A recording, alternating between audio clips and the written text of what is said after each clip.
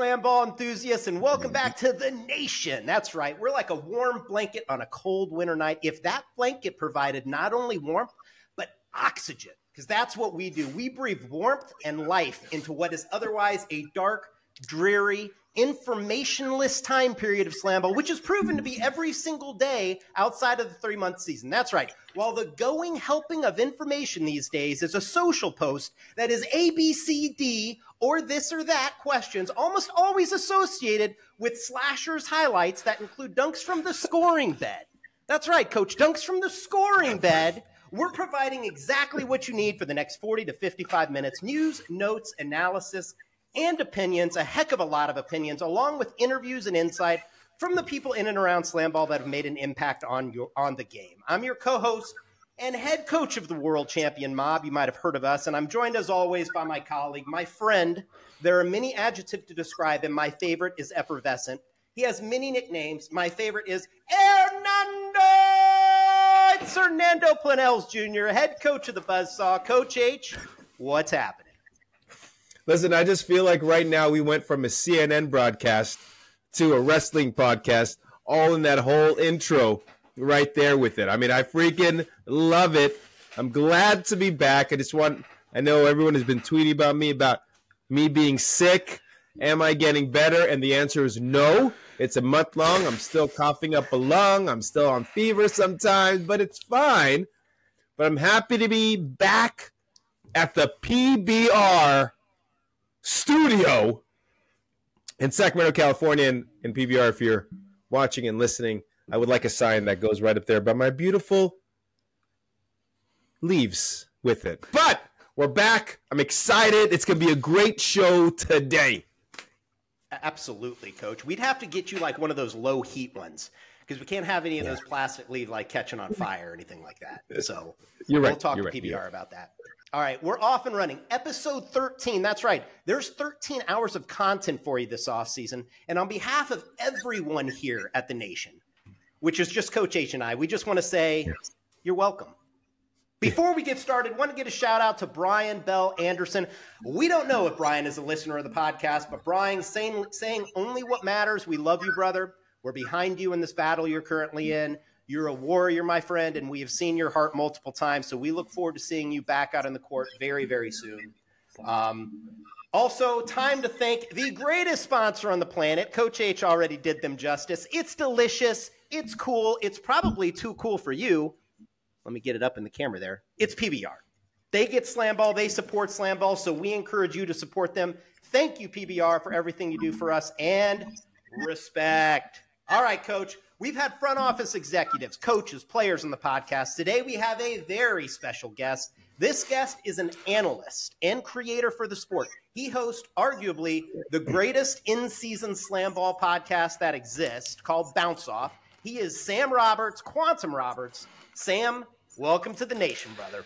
Woo! Thank you very much for having me. I've been, as I said to you, listening to every episode of the show this week just to make sure I'm prepared for this interview. And I think that's the longest intro that we've had thus far and a lot of energy to start off. So hopefully I can match that today. And as you can tell, it's really Coach Kirsch and I who have the accents on here and not Sam Roberts. I don't think I have an accent. Joining just from the time frame, man.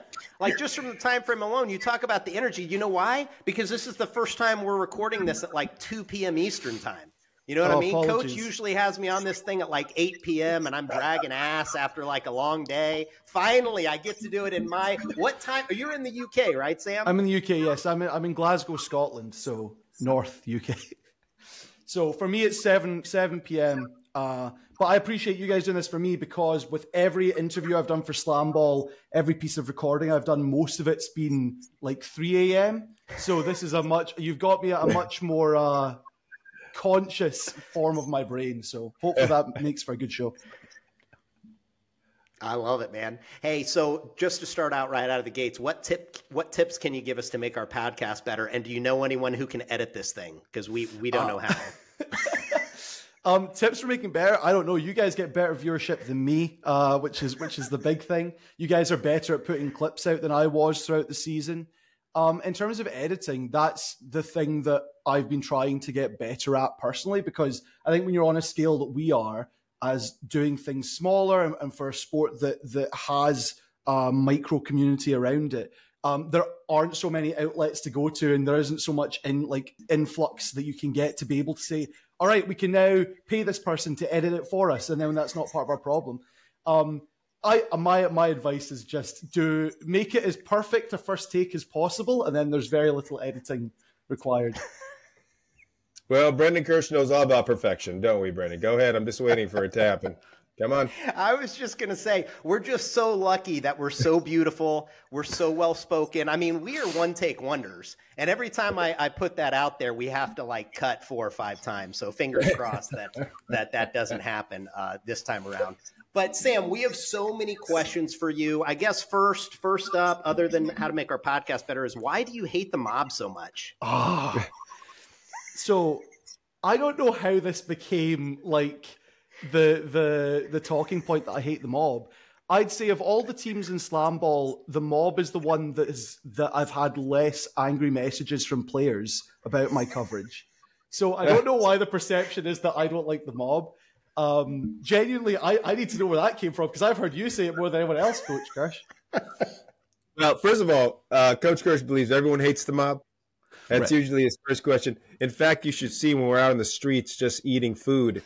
You'll be like, excuse me, Miss Waitress, I would like some chicken wings. And why do you hate the mob? It's us against the world, Coach. Always has been. No, it's good to have you on, Sam. Like we said in the intro, you did such a great job with the podcast. I know in season, Coach can attest to this. It's long hours. I mean, it's a lot of hours every single day. But one of the highlights was really you were so on top of doing the real-time podcast that Coach Ballou and I, when we were driving to the mob house for film, if you had a new podcast out, that's what we were listening to.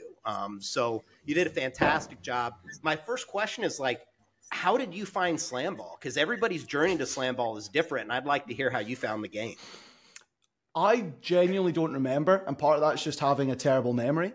But I think what's important, some people aren't really good at guessing how old I am. So for context, I'm 24, so I'm about the same age as the younger players in the league. So and I'm not in the US. So I have no idea if or where SlamBall aired in the UK when I was growing up. But I know that by the time I was 8 or 9, it was on YouTube. There were clips on YouTube. There were full games uploaded to YouTube.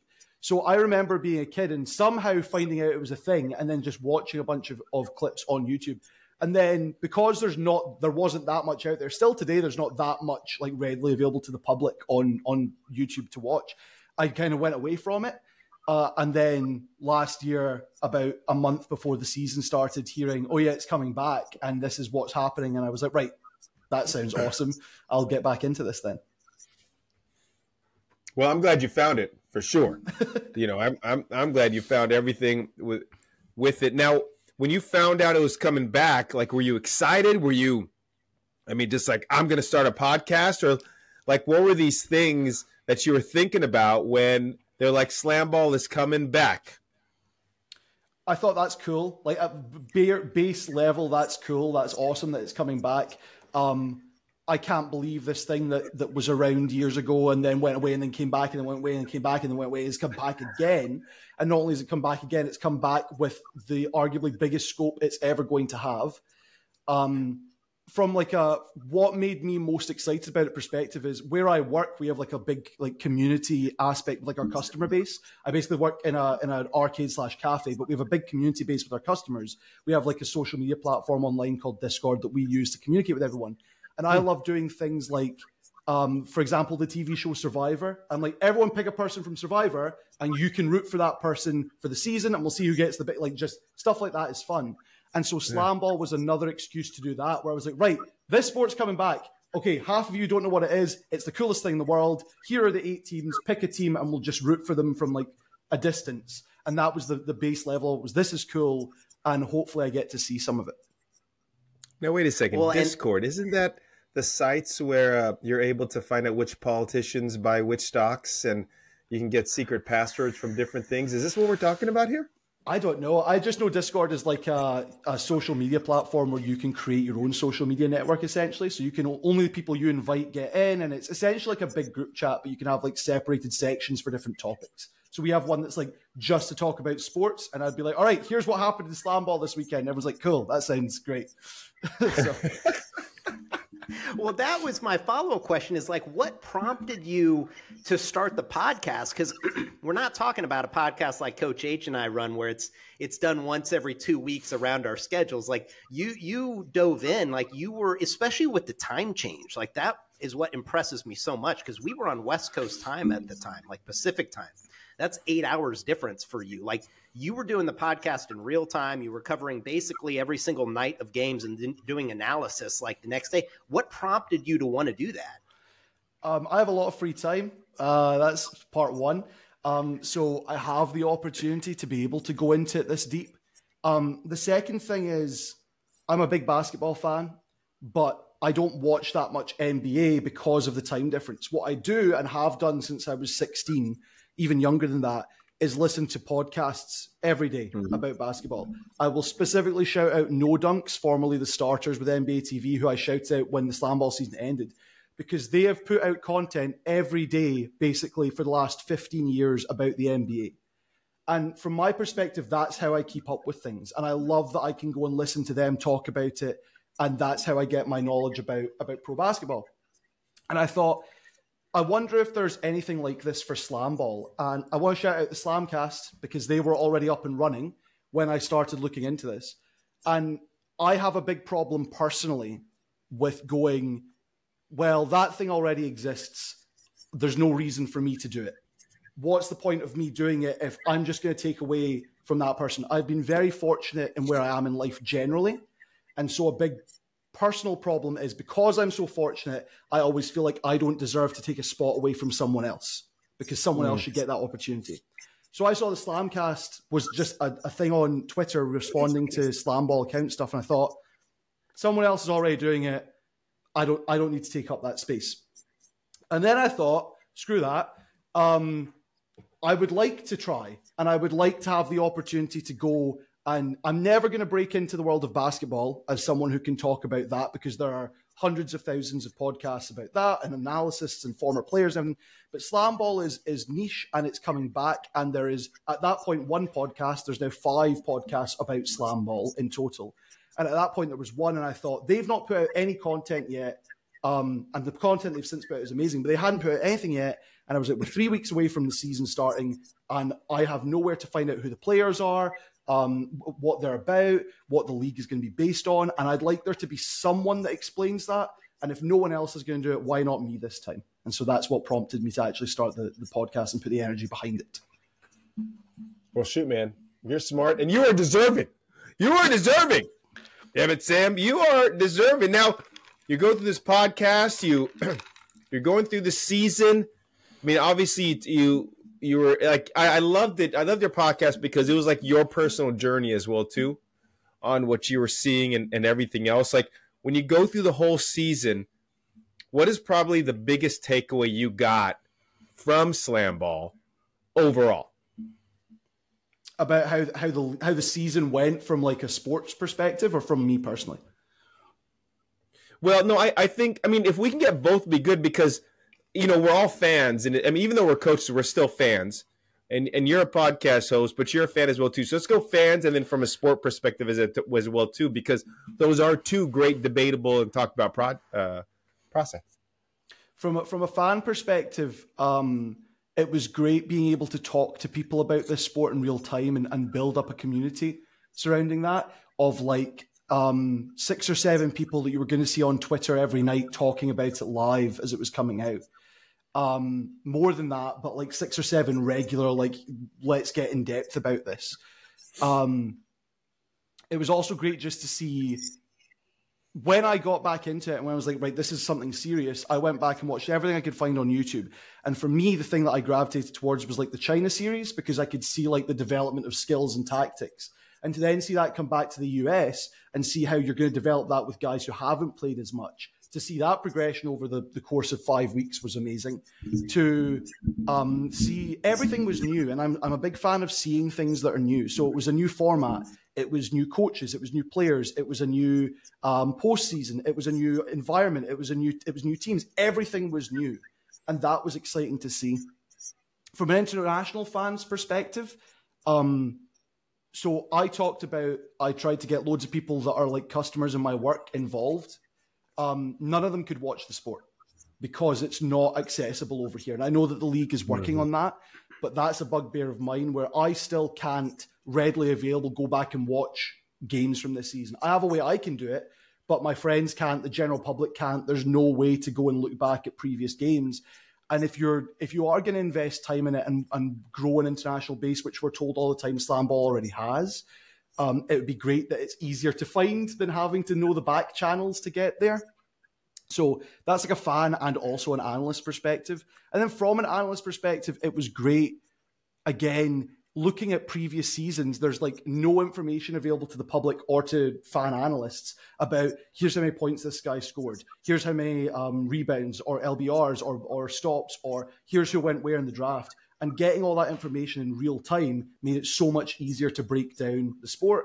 The access we have to information now is so much easier if you know when to look and have the energy and effort to go and find it. And so being able to uncover so much about the players before the season even started, when they were just names and faces on a website, that was an incredible benefit that I got as well from doing it in the modern era. Hopefully that answered some of the questions. Oh, you were great, man. That was perfect. Absolutely. So you watched the entire season. You watched the games multiple times because when you would do an analysis, I know you were watching each game more than once because your analysis was so in depth. So you come out of it from a fan perspective. Who was your favorite team and why? So the team I picked preseason, because again, when I was pitching this to like friends, all we had were these are the names of the teams. And then eventually it was these are the names of the teams. And this is because I'd contacted the SlamBall press team. Here are the names of the teams, and then here are what they're going to look like. These are the logos and the jerseys and the colors. And so I just got everyone to pick a team at random, basically, before we even knew who the players were. And I gravitate as a person, like I said, I gravitate to things that are new. So I kind of was like, I don't want to pick the Rumble or the Mob, no offense, coach, because they are like legacy teams. And I want to find something that's new that I can latch on to and follow. And I was looking at all the teams, and the team that I picked, again, not knowing the players, not knowing the coaching staff, anything, was the Wrath, because I thought, that is a samurai beetle. That's awesome. That was the base level of it. I was just like, that's a cool logo. The name I can take or leave, but the logo's cool. I quite like the color palette. I'm going with the Wrath. And so that's what caused that. And then I was actually quite happy with how the season went, having that be my team. In playing sports and in the teams that I like to follow, I'm a big fan of like grit and grind underdogs, like fighting over like what you're expected to be able to do. And while it sucks for those players that they had such an injury bug throughout the season, as a fan, that meant I'm rooting for this team. They've only got 4 players today, but I'm rooting for this team. I want them to win. Let's see what they can do. Oh my God, Ty McGee's set the record for the most points, and that's because they've got no other players, but they're doing it. In terms of like an aside for basketball, the team I picked to support in basketball is the LA Clippers. And one of my biggest memories of being a Clippers fan is 2016, 2017, a game late in the season or early playoffs. The Clippers lose, but Austin Rivers gets bashed in the face, bursts his cheek open and can't see out of his right eye, plays the rest of the game anyway and gets like 21, 7, and 6 and is crying coming off the court because he's left everything out there and they've lost by like 2. And that's what I like watching in sports sometimes. And so I was lucky that the team I picked randomly ended up fitting what I wanted to see out of a team in the sport anyway.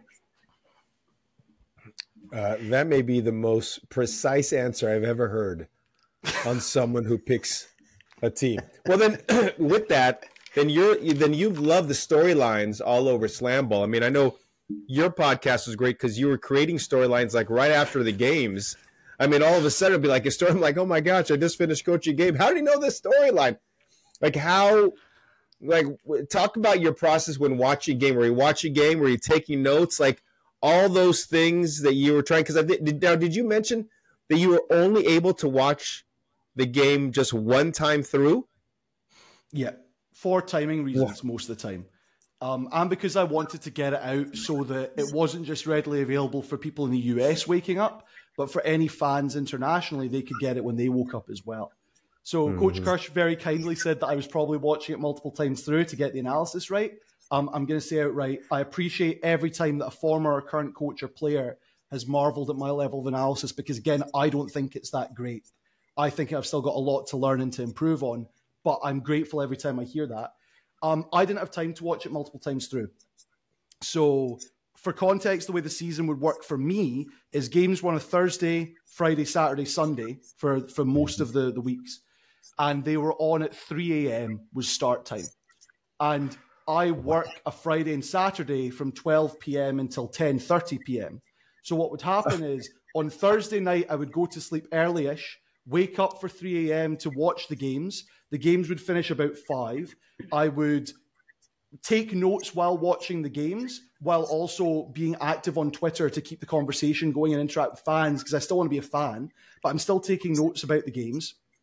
The game will end, and I'll try and clobber together like any photos that are available of the game to use for things like thumbnails on YouTube, or here are like the key stats from the game, or go back and rewatch little segments. But by that point, it's 6 a.m. I need to record for, I like an hour-long podcast generally, so I'd record for about an hour. I'd have to edit that a little bit because usually I wouldn't have the time.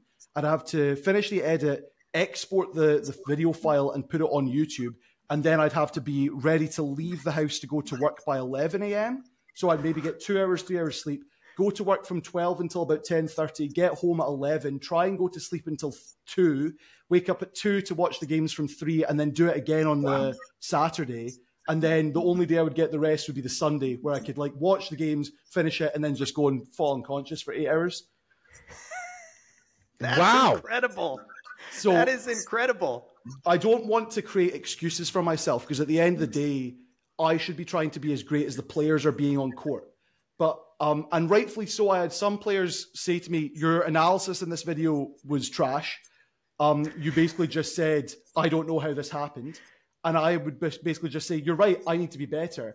But part of the truth is I'm working off of like a combined 8 hours of sleep across 3 days. And I'm trying to get things out as fast as possible while still making it good enough quality, that if I don't immediately have like a talking point or a clear vision for how the game went, it's much harder for me to break it down. But that doesn't excuse not giving. I think it's okay to have bad analysis so long as I can back it up with facts. And there were times where I didn't do that. And that's why I say I appreciate you guys saying that I have good analysis. I appreciate the players saying they listen to the show. I appreciate my co-hosts like Craig Skistimus and Coach Berkoff saying that I've got good analysis and that I'm seeing good things. But I know I still need to do better so that I can at least explain my reasoning rather than just laying it out there. Well, the other part of having great analysis is for people to disagree with you.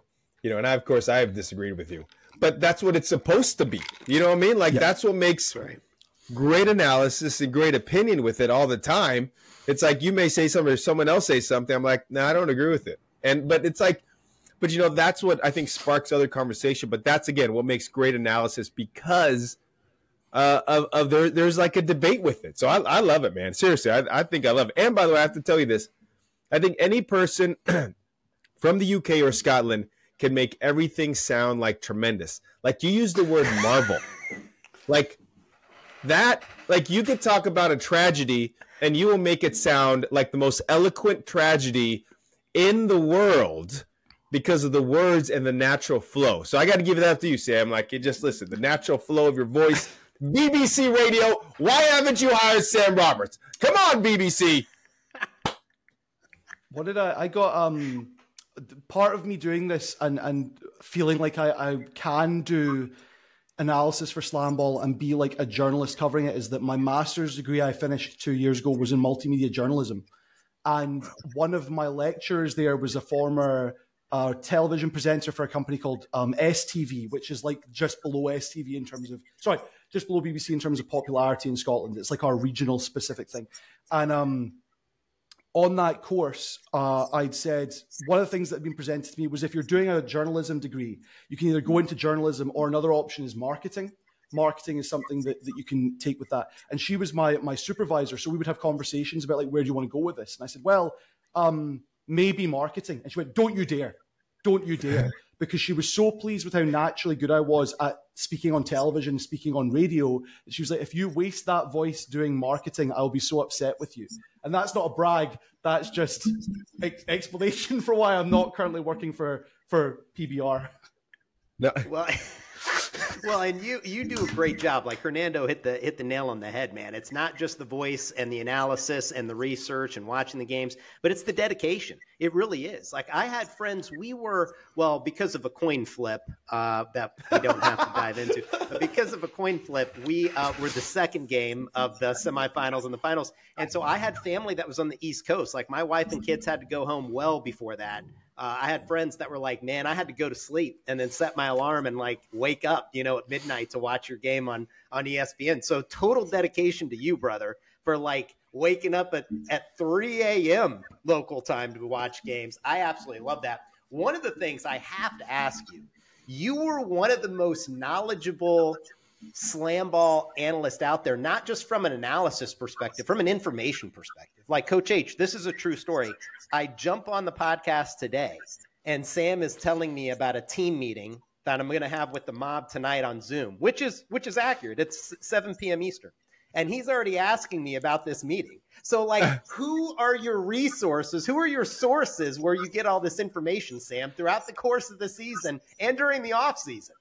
Well, I think it would be poor journalism of me to burn said sources, so I can't tell you. Good job, Sam. Good job. Thank you. The answer is as I think has been made obvious by me talking about not feeling like I deserve a place in certain spaces, I overthink everything in life. When it comes to me, when it comes to situations, when it comes to things. There is so much more information out there than people realize, and you just need to pay attention to it. For example, like I said, I've went back and listened to SlamBall Nation since episode 1 this week just to get up on things. And I think I can comfortably say I've got 3 pages of notes on things that have been revealed on this show about the next season of SlamBall that haven't been mentioned anywhere else.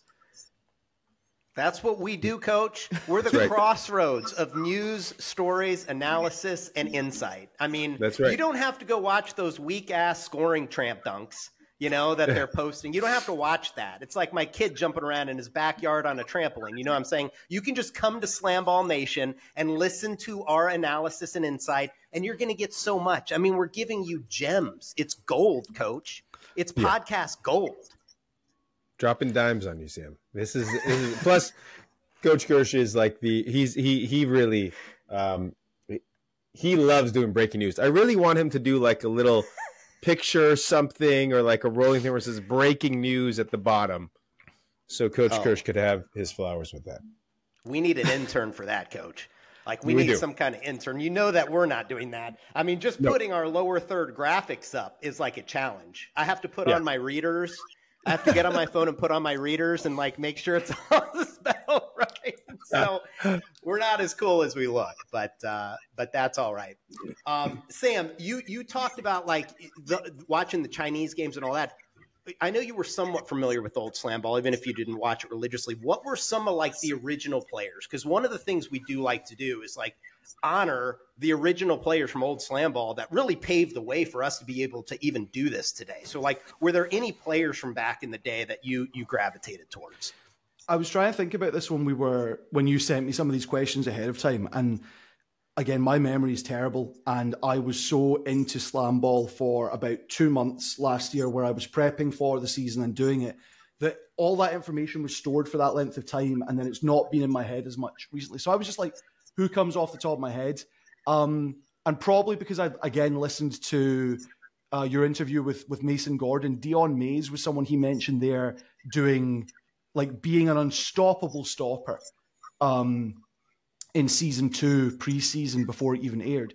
And when you go back and watch but a lot of season 1 SlamBall is available on the YouTube channel still. And when you go back and watch that, you get to the finals, and the Rumble have been so good at that point. And it comes down to very close to the end. Off the top of my head, there's I forget. I think it's I forget who the other stopper is. It might not even be the finals, but Dion Mays takes the ball the full length of the court after getting a stop and just destroys the other team's stopper, who kind of gets an awkward bounce off the tramps. And that's a really memorable visual. So he's someone that I always think of as a big deal, because when you watch the first season, he's a big talking point. And then, like I said, going back and watching China, which was the first time I'd seen the Chinese league when I was getting back into it last year. And like I said, a big part of that for me was learning the tactics of it. And for those that haven't watched the Chinese league, it was 5-minute halves, right? It was much shorter than the current. So it was tactics, but on a much faster scale. And watching Noah Baloo and the stuff that he could do, particularly there's a dunk he makes where he then backflips out the trampoline just to show he can do it. But him and also Lu Feng was a guy that I was like, if they can bring him in for the US season just to show off, that would be incredible as well. Because what he's able to do in a sport that you think would be dominated by big guys, the height he gets and the explosiveness, while also showing like zero interest, like no expression on his face, just here for business, is incredible as well. And again, I like things like that. I like the tactics and the skills. The massive dunks and the extreme athleticism are impressive. But my favorite basketball player of all time is Magic Johnson. And I would much rather see an incredibly skilled pass than a ferocious dunk. That's just me personally. So I love seeing the tactics and things come out. Now, did you see from all those seasons to this past season, did you see an advancement on the tactics? And did you see, how can I say this? Did you see the right amount of, like, was it a big enough step you thought, or did you think it could have been bigger in terms of the tactics and what other coaches were doing? I don't want to sit here and act like I know anything about SlamBall tactics. Again, you guys have been very kind with your analysis of how I look at things, but I'm still struggling to comprehend half of the terminology that I hear get used on this podcast. I'm not even in the same like time zones we've talked about. Never mind the players and coaches who are there in the building who are immersed in this stuff 24/7 for the length of time you guys are. So how have the tactics evolved? I couldn't tell you, right? But does it look like there's more going on than just run and gun compared to season one? Yes. And is that even with the thought that season one of SlamBall was very edited, and yet they still were just making it look super athletic rather than any tactic? Yes. Maybe this is going to make it sound like I only like the Chinese seasons of SlamBall, but when you compare that to the season we've just had, while the tactics in this season were way improved compared to seasons 1 and 2 and then 2008, with China, you're the unique experience of guys who have now been doing this for most of their adult life, combined with more facilities, more opportunities to train, 2 seasons in the same location where you now have schools where Stan Fletcher is training a bunch of guys in different colleges how to get better, versus you then bring that back to the US. And he even said on your show that while you guys praise Stan's ability to have a schedule for what the guys should do on a day-to-day basis to get better, he then came on and said, I wish I'd done things differently, right? Mm-hmm. And that's because you had a month at most training versus the Chinese seasons where you had years for some guys. So the tactics were there. The execution of those tactics not the same, but that's because you have players who are playing it for the first time. And even with that, it was still far improved from season 1, season 2, season 3. Yeah, no doubt. And I think that to us too, Sam, is like the biggest thing that we look at. I remember being in training camp, and it was like, and we've talked about it before, a day in SlamBall, because of the days, feels like a week, and a week feels like a month. And I know we've said that. And that's kind of how training camp was. They were on the court for 7 days a week, and they were on the court for a better part of 10 hours a day. So the advancement comes very quickly. And so I remember thinking, like, we were in training camp, you want the players to learn just enough. They're like clay, and you're molding them just enough where they don't start picking up some of the bad habits from training camp before you get them into team camp. Because there's very specific things that then the coaches want to be teaching the players that have nothing to do with what they learned in training camp, right? Like, one of the things that Coach H and I always prided ourselves on is like, no wasted reps. Absolutely no wasted reps. If you get into practice and you have 2 hours, why would we waste reps doing things like as an example, like shooting tramp jumpers. We didn't need to shoot tramp jumpers, right? Because we were never going to shoot a tramp jumper. And if the offense broke down and we needed to shoot a tramp jumper late in the shot clock, I trust that the players could do that without having to run through a lot of reps. We needed reps doing exactly what we wanted to do. Tramp denial defense, disrupting the ball when it hadn't been dribbled, blowing guys up when it had been dribbled, switching all ball screens and blowing guys up, reads on the stopper, throwing the initial lob, making reads on secondary cutters. Like, that's where we dedicated all of our time and attention. And the players in training camp don't get that, right? They have to be with their specific teams to learn what that specific team wants them to learn. So it'll be interesting to see with the upcoming series in Series 7, Coach, if we have the same amount of time for training camp and team camp as we did, because those are very different kind of learning scenarios, I guess, for lack of a better term. I'm going to say less. We're going to have less time. Yeah, probably so.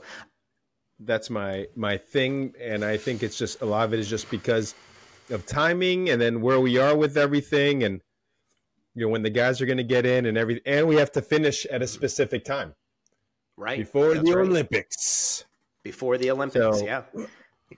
That's a big deal for SlamBall, right? Because they don't want they have said, like, we can compete with a lot of different professional sports entities and sports entities on TV and otherwise, but the one thing they don't want to compete with is the Olympics, just because of the massive draw. So certainly we'll be done before that, and that gives us like a very finite timeline to get everything done for Series 7. So that'll certainly be interesting for sure. But breaking news, as Coach loves it, the initial email that came out from EVP Rob Wilson was that right now training camp slated to start on or around April 22nd.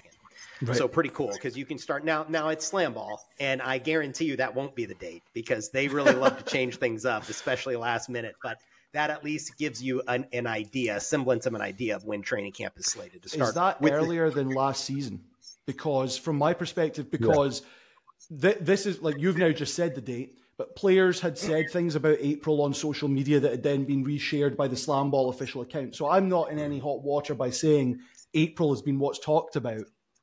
But to me, and not having any memory of what month is which, it felt like if you guys were starting training camp in April, that either meant you were going to have a really long training camp or the season was going to be longer. And now to hear that it might be that the season's actually getting bumped closer to the start of summer, I think takes the wind out of the sails for some fans, because thinking April gives you hope of, like, okay, that either means more training camps so the guys can get better faster, or they can warm up more and there's less injuries, or that means a longer season, which means Sam doesn't need to stay up super late 4 nights of the week. And to hear that it's moving forward a bit is a little bit, I suppose, of a disappointment, but it does mean we get SlamBall back in our lives sooner rather than later, which I can never complain about. I think it's going to be almost the exact same amount of time. I think it's just going to start earlier. I know that it started in training camp was slated to start at the beginning of June last season, and I think we pushed a week. And the reason I know this, Coach knows this story. He appreciates it. This is a true story, Sam. This is a SlamBall story, okay? You arrived early?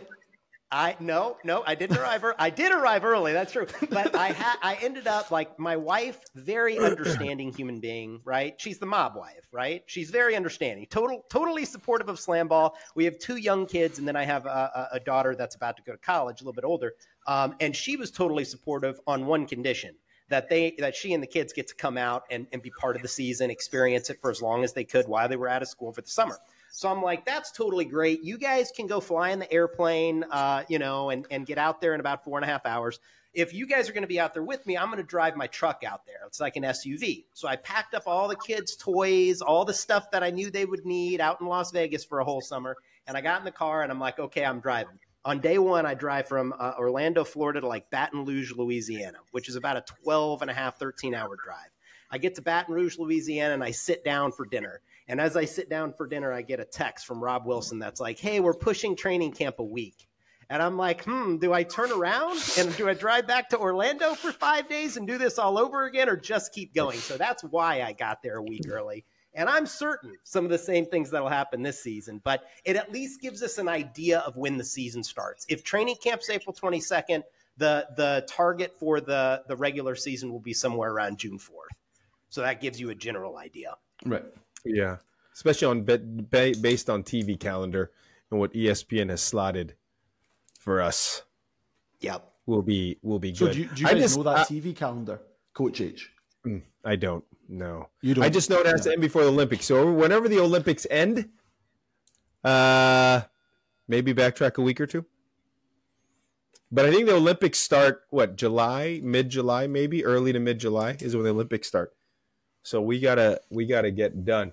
I just would like to see more of the evolution of more it just being kind of like what you pointed out, Sam, how the NBA did for 14 years straight, or whatever it was, put 2 years straight, social media stuff on there all the time. Because the reality, what's happening is that people are forgetting about SlamBall. If there's no talk, then it really just becomes a novelty item, which is sad in many ways because some great players, some great coaches, some great analysts, some great podcasts and everything else, and it's not a novelty. Like it's a real deal sport, but it's really got to, it's got to be continued to market as that with everything. I think from my personal perspective, I had a lot of hope listening to Mason's podcast with you guys where he's talking about the model of professional tennis and the idea that SlamBall could potentially be doing like tournaments worldwide or in different parts of America throughout the year, with the summer series being like their version of Wimbledon. Not to disparage Mason, still would love to interview at some point, but I have heard so many different pitches for how SlamBall is going to go over the last year by listening to the interview that they did with Gilbert Arenas, by listening to interviews he's done with other places, by talking to players who were told there might be a tournament before this next series, which never materialized. So I'm now on this track of wait until things happen rather than be told something and know that's what's going to happen. But it's disheartening for me because I'm not in the group chats that you guys are in. I'm not paid by the league. I'm not paid by anyone to cover this sport. So if there's not something for me to talk about and I'm not feeling that fervorance of like, right, it's SlamBall season, I have much less motivation to go out and do the work and do the interviews and do stuff like that because I'm not feeling the same sense of pride and reward that I get from talking to people about the sport as you guys get to for being involved in it. So to your point about like, it hurts the sport from being a real sport if we have to wait for such a long time. At least me personally, I can agree with that, Coach H. Yeah. And I know they're trying. It's not like they're not. I mean, I'm not saying that at all. I understand how the world of sports works. It's hard in itself with everything. I mean, we're just waiting for us to jump on the damn tramps again. That's all. Coach H had just perfected his Z cuts, like right when the season ended. So we got to get back out there, Coach, and keep working on that. No, you hit the nail on the head, Sam. Like, listen, it's not a secret that there are pros and cons to how SlamBall was developed, right? Because it was developed from TV people. So there are pros to that. Like the pros are, I very seriously doubt that we get a 2-year contract with ESPN unless it's TV people behind that, right? And because that they understand that world. What a great deal. Like, I mean, you look at other professional sports leagues that exist today that are up and coming like SlamBall, none of them have like a contract like that. So that's the pros. The cons are they don't understand the world of pro sports. They don't.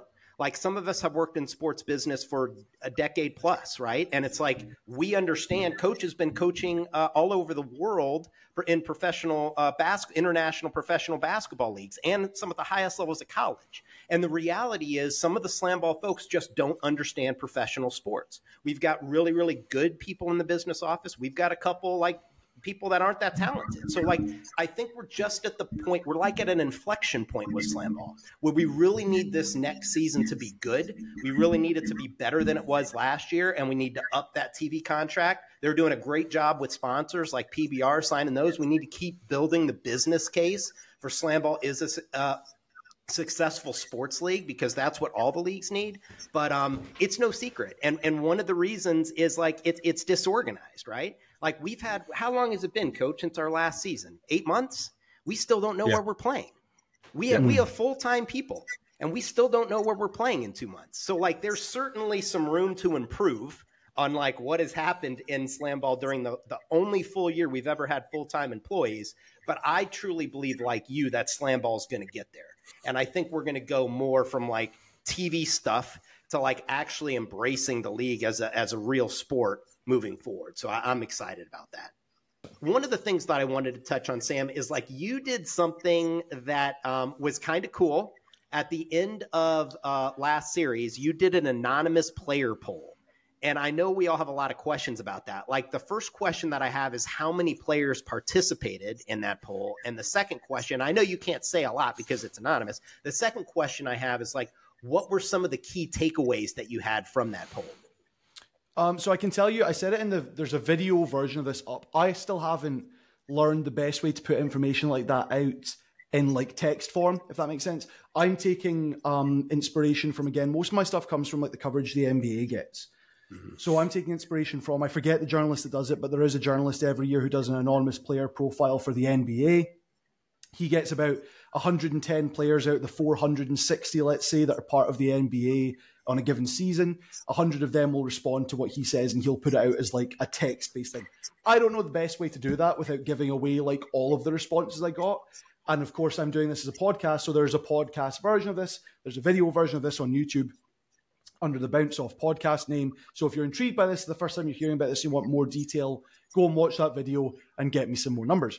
But in terms of how many players responded, I can tell you that it was a third of the league, which arguably isn't that many people because the league isn't like a huge number of players. But if you compare it to the NBA one I just talked about, it's a higher percentage of the total league. There was responses from at least every team. So I got insight from at least one player on all 8 teams. Someone from each team gave me their perspective at minimum. So you're not getting like only the opinions of one team and no one else gave me anything. I got a little bit from every team, some more than others, but that still gives you a more rounded idea of how players feel the season went versus what the league is putting out there. And I think when you're analyzing a sport that is so, if you're looking at professional basketball, football, whatever the sport is, you have what the league says and you have what the teams say, and the teams are working for their benefit and the league is working for theirs. With SlamBall, because everything's centrally owned, you're not going to get the information of like, well, this is what the mob thinks about this season. This is what the Buzzsaw think about what this season happened. You don't get that as much. So I thought an anonymous player profile, an anonymous player poll would be a great way of being like, this is what the league is saying. This is how the players feel. And this is the difference between the two. So what were some of your key takeaways from that?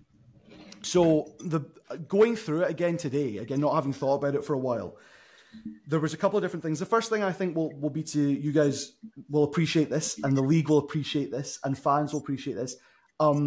There's definitely the sentiment that the SlamBall Brotherhood is real, that it does exist, that if you have done this, you are part of a group. And as we always say, there are less than 200 people worldwide who have ever played the sport. You know, something like that. Like minimum less than 250, I would say, have ever set foot on a SlamBall court type thing. So that's a shared experience that less than 0.000 whatever percent of the population will ever experience. And so there's a connectivity there. Brotherhood doesn't mean friendship, and that can come out on the court. That can come out with the rivalries that we've seen form. That can come out with how some players have talked about guys that they're going to go up against when they play the next season. Brotherhood means that I've got your back in a certain situation. It does not mean that I need to treat you like a brother when we're competing for a championship, for money, for these different things. And on money, actually, a big thing that was talked about was there's no current incentive for players outside of pride to make it to the playoffs. So I was told by players that you would earn the same money if you went to the playoffs as if you didn't make it to the playoffs. So if you're just there, what's the incentive to go and be like, right, well, we've got to the end of the season. Do I want to sacrifice my body to fight to get to the playoffs, to play another 2 games potentially, to maybe get injured, which means I can't play international sports like on the off season? How much of my own am I willing to risk when I'm not receiving a monetary compensation for that? And some people argued with that from a fan perspective, that we don't want the players to be solely motivated by monetary gain. You don't want a sport full of guys who are like, well, I'm only about the money, because then you get mass egos and you get guys who are like, well, I don't care about winning, I just care about getting paid. But at the same time, it'd be quite nice to have a reason for guys to go far and to make positive inroads to what they're doing.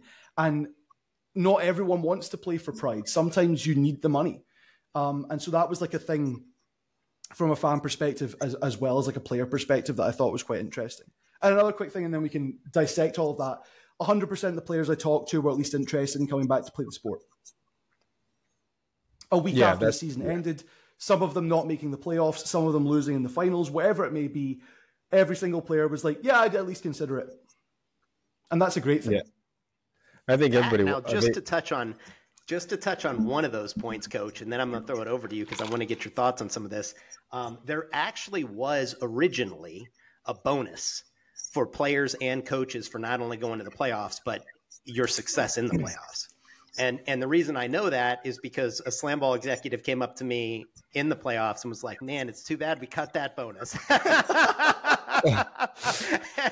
and the reality is, though, like, it doesn't even matter. The reality is what happened that impacted SlamBall most significantly last series, whether it's publicly shared or not, was the cost of the insurance, right? We've proven that it's a very safe sport to play. Like, the injuries that you see in the sport don't come from the hits.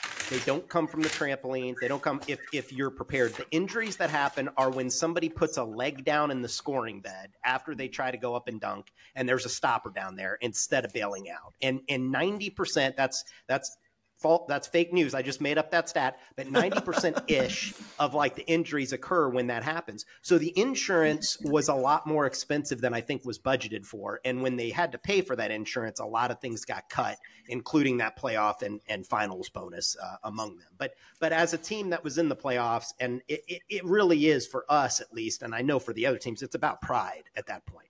Like, it's about pride, and the pride of being able to win a championship and being able to do something that no one can really take away from you for the rest of your life that you did during that course of the year. Coach, what were you going to say? I'm sorry. I think I cut you off there. No, I mean, I think it's always great when people want to come back. But the reality is, in pro sports, people get paid. Like, you know what I mean? Like, whatever the performance bonus is, people get paid for it. But then, of course, I understand it's SlamBall, starting a new league, all of those things with it and everything else. I just think, in order to continue to thrive, SlamBall to thrive, there's going to have to be some cuts from time to time. And just like, we see sometimes during the season, they change rules mid-season. They got to change incentives during mid-season as well, too. I mean, that's just what it is for it right now. We're hoping it's going to continue to go from there. To Coach's point, though, here's a perfect example of what SlamBall is doing to remedy that stuff. Like, Coach, we were part of this. They had multiple rules meetings with the coaches this offseason to walk through, hey, what should the rules be? Because we did adjust the rules. There were things that were tweaked. The biggest thing that was tweaked was the 3-second island rule. Like, they changed it, I think in the middle of a game. Yeah. They changed it basically where 3 seconds started when a player landed on the island, to 3 seconds started when a player caught the ball on the island, which, if you think about that is a dramatic change in an offense, right? You're either cutting guys to the island as a pressure release to dump the ball in there, or you're going with the ball to maximize your 3 seconds. So it's a pretty big deal. But this upcoming season, the 3 seconds will start when a guy touches the island, just like it was going to last season. And I think just coming out of those meetings with the coaches, like, the one thing that you took away from SlamBall is that they were really willing and open to listen to what the coaching staffs thought the rules should be. So I think we're way out ahead of the rules for the first time ever. And I think that is just an example of like the things that SlamBall is working on. But about the money, Coach, like, look at the NBA All-Star game, right? It's a perfect example. Like, what a farce that was, right? Like, Adam Silver really wants to get the players out there. He wants them to play, and the players go out there and they're jacking around. What was it, like a 400-point All-Star game? I mean, It's like, and so the players are like, if you want to motivate us, pay us. If you put bonus money out there like the in-season tournament has, like, you're going to get players that play at a much higher level during the All-Star game. So money solves a lot of problems. It's just SlamBall's not the NBA right now, right? We've got a number of years to go to build the foundation of the sport before we can be the NBA. Yeah. But I mean, like, the All-Star game is a perfect example of NBA players don't put as much effort into it these days because I think there's been more of a realization of, what does this prove, right? Just because I'm competing against other All-Stars, I do that every night. The league is so much better. I don't owe anything necessarily to the league. And SlamBall, I suppose, is a bit different because players do owe a lot to the league, because it's not like if the league doesn't like you, you're going to get an opportunity at a different SlamBall team or a different SlamBall league. But at the same time, and this is when I was talking about this popped into my head, if you look at Tony Crosby, for example, and this is not how he feels about the situation. I don't know him at all well enough to say this, but if you look at him, who makes money as like a professional content creator, as going all over the world competing in dunk contests, he makes it to the finals of the playoffs in SlamBall, and he's getting paid the same amount as if he had not played those last 2 games. What happens if in the finals he snaps his leg and can't do anything that earns him money for the next 6 to 8 months? The SlamBall take care of him in that situation. And this is maybe not fair of me, and I would like the league to like me, so they keep telling me things. But I would doubt it, given I also had players saying to me, it would be nice if the league could give us merch with our team name on it, because I got told by players that they had to buy their own team merchandise. And it sucks that players are this T-shirt was $29? Yeah. I mean, my wife has the credit card receipts to prove it. Yep. And I'm sure it's great merchandise. I'm finally going to be getting a SlamBall hoodie when I'm over in the States in April. But I think a lot of players were slightly hurt by the idea that like we've done all this for the league and they can't give us a T-shirt. Yeah. I know it's different because it's an international thing, but some of the guys who play for the local basketball team here in Glasgow are away at Team GB camp for the Olympics. And one of them put on his social media, they got a custom bag with their name and number, a full tracksuit, and 6 T-shirts. And I know that's like a national thing, but you've got a lot of investment in the ESPN contract and PBR for the next 2 years. The players can get a screen printed T-shirt, you know? Yeah. I think some of that stuff will change, but Sam, that's why you ask the tough questions, man. Like when you get some SlamBall executives on your podcast, I'm going to be there to listen. That's for sure. One of the questions, because you sparked this, one of the questions that I have for you, because you did watch the entire season, is what would you like to see change? Maybe from a gameplay perspective, maybe from a business perspective, maybe from both as we head into Series 7. It's hard for me to say again because I've been so out of the loop for a while. Like this week is the most I've been invested in the sport again, because you guys have very kindly invited me on your show, and so I've been like looking over stats and like trying to find what an average player looks like in SlamBall, things like that. But I can't recall specifics about how the season went because at this point it feels so long ago. And maybe that's an indictment itself on how things should change. I'm a little bit disappointed in what you're saying about the island 3-second rule, because I think that the onus, it was fun when the onus was put on the defense to stop a guy getting to the island in the first place. And it was sometimes fun seeing a guy just have to plant himself on the island defensively and swat at balls coming in. Some of that was quite fun because it also meant you had like an anchor point to be able to pass the ball around, and you got a lot more lobs at the basket coming from the island, which was quite fun. So I'm a little bit disappointed in that, but I understand that me enjoying that doesn't mean that that's good gameplay. And there needs to be something about you can't just poach at the basket and just stand there for the full time, because then what's the point in going anywhere else on the court? I think a lot of my notes are not going to be about the sport, about the games, but about like the overarching sport. So access to counting stats would be great. Like I know we have them now, but we didn't have them until like the last 2 weeks of the season, which I suppose is halfway through the season, which isn't that bad. But the general public didn't get access to like how are players doing until midway through. And even when you look at that now, it's a bit messy with the players that would move team to team because of like injuries and whatnot, where, again, I've been looking at all the stat stuff. I'll take Greg Helt as an example because he ended up on the raft towards the end of the season. All of his stats playing for the Lava are just gone. They're not accessible. So his season average is gone because it just says, oh, he played 3 games. I know he didn't. I know he played more than 3 games, but you're telling me he only played 3 games because that's when he was with the raft. That could be a lot better. I've already mentioned international access, but I know that there are discussions ongoing about like international streaming. But again, there have been since before the season started last year because I was told that by the press team. And as part of that, more communication. Both, it'd be great for me if I got told more things. That's great.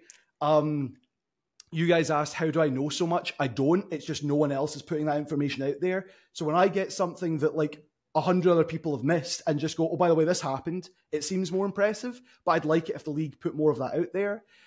It took me emailing over and over again about like, this player's injured. Why don't you guys say that they're injured, for someone to say, oh, it's on our website.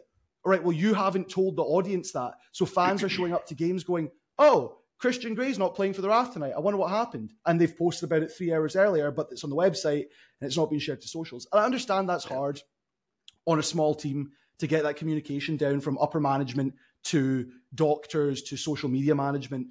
tying that all together is difficult.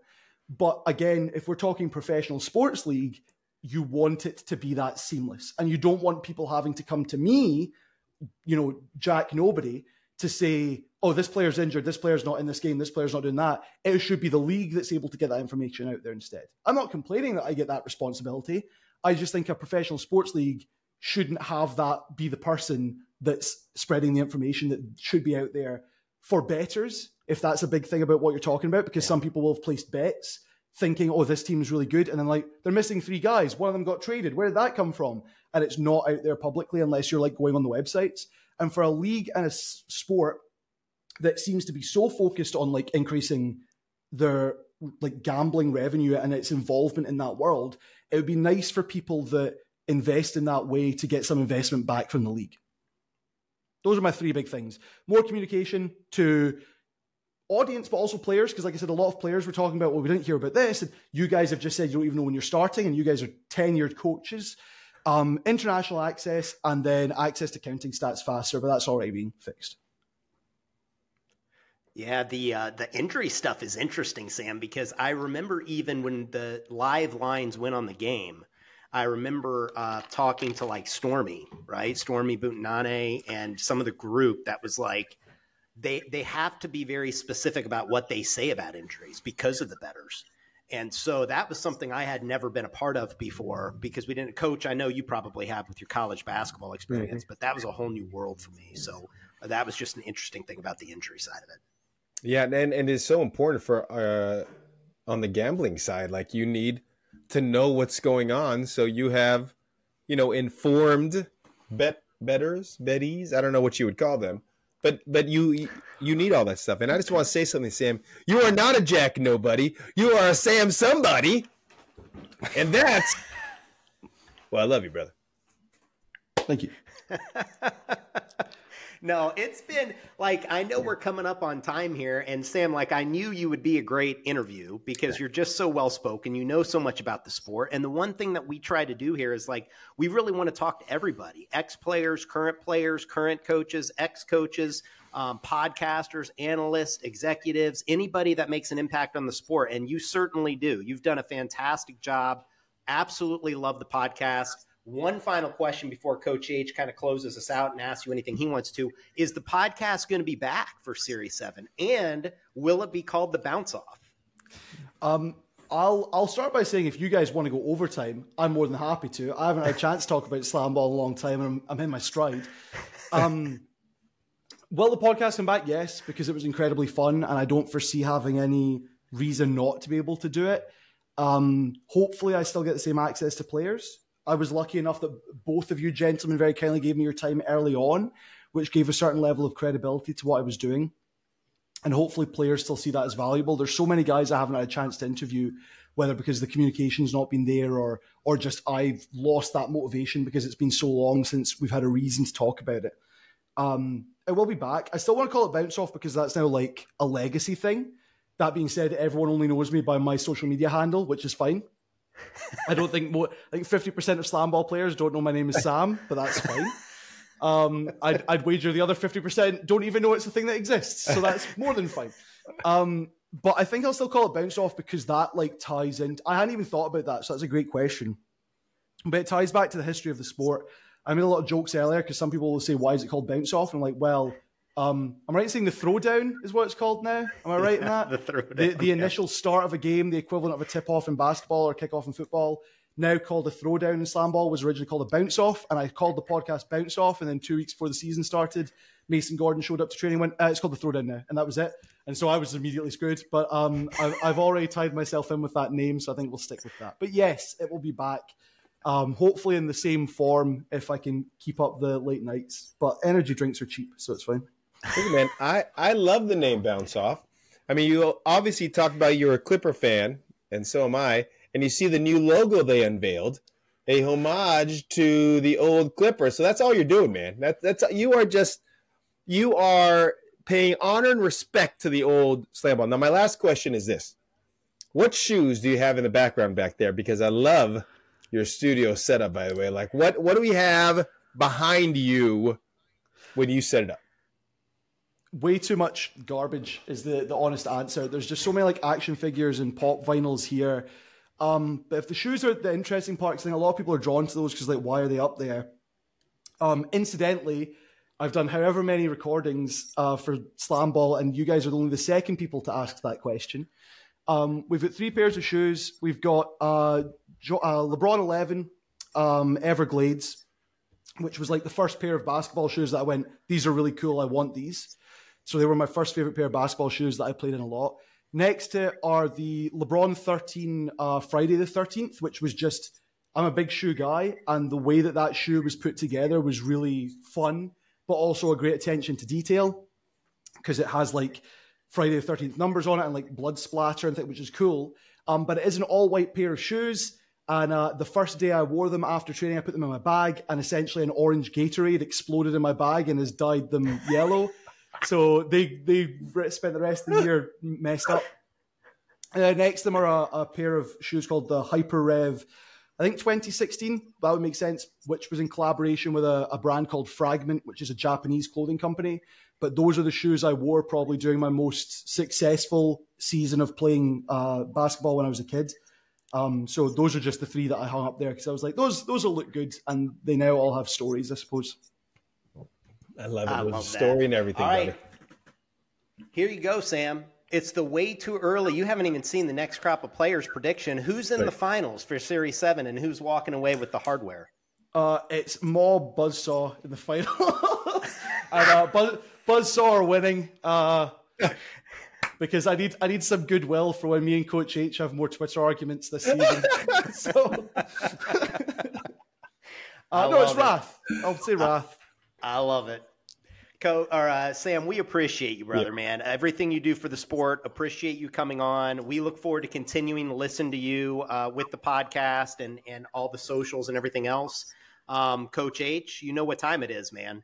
That's right. We need. I don't want any excuses about sickness or illness or coughing up my lung. It's a man's game, Coach. That's right. So step up and take us out of here. That's right. Now listen up, everybody. You have heard the sweet sounds of the one and the only Quantum Roberts. You better etch that name in stone in your brain, in your heart, and in your mind, because there is nobody better that brings you slam ball coverage and any coverage he does on Twitter and X or whatever he does online in his podcast. Make sure you listen to the bounce off, but make sure you bookmark this podcast because where Quantum Roberts just wrecked the whole podcast, did a great job with it. Woo!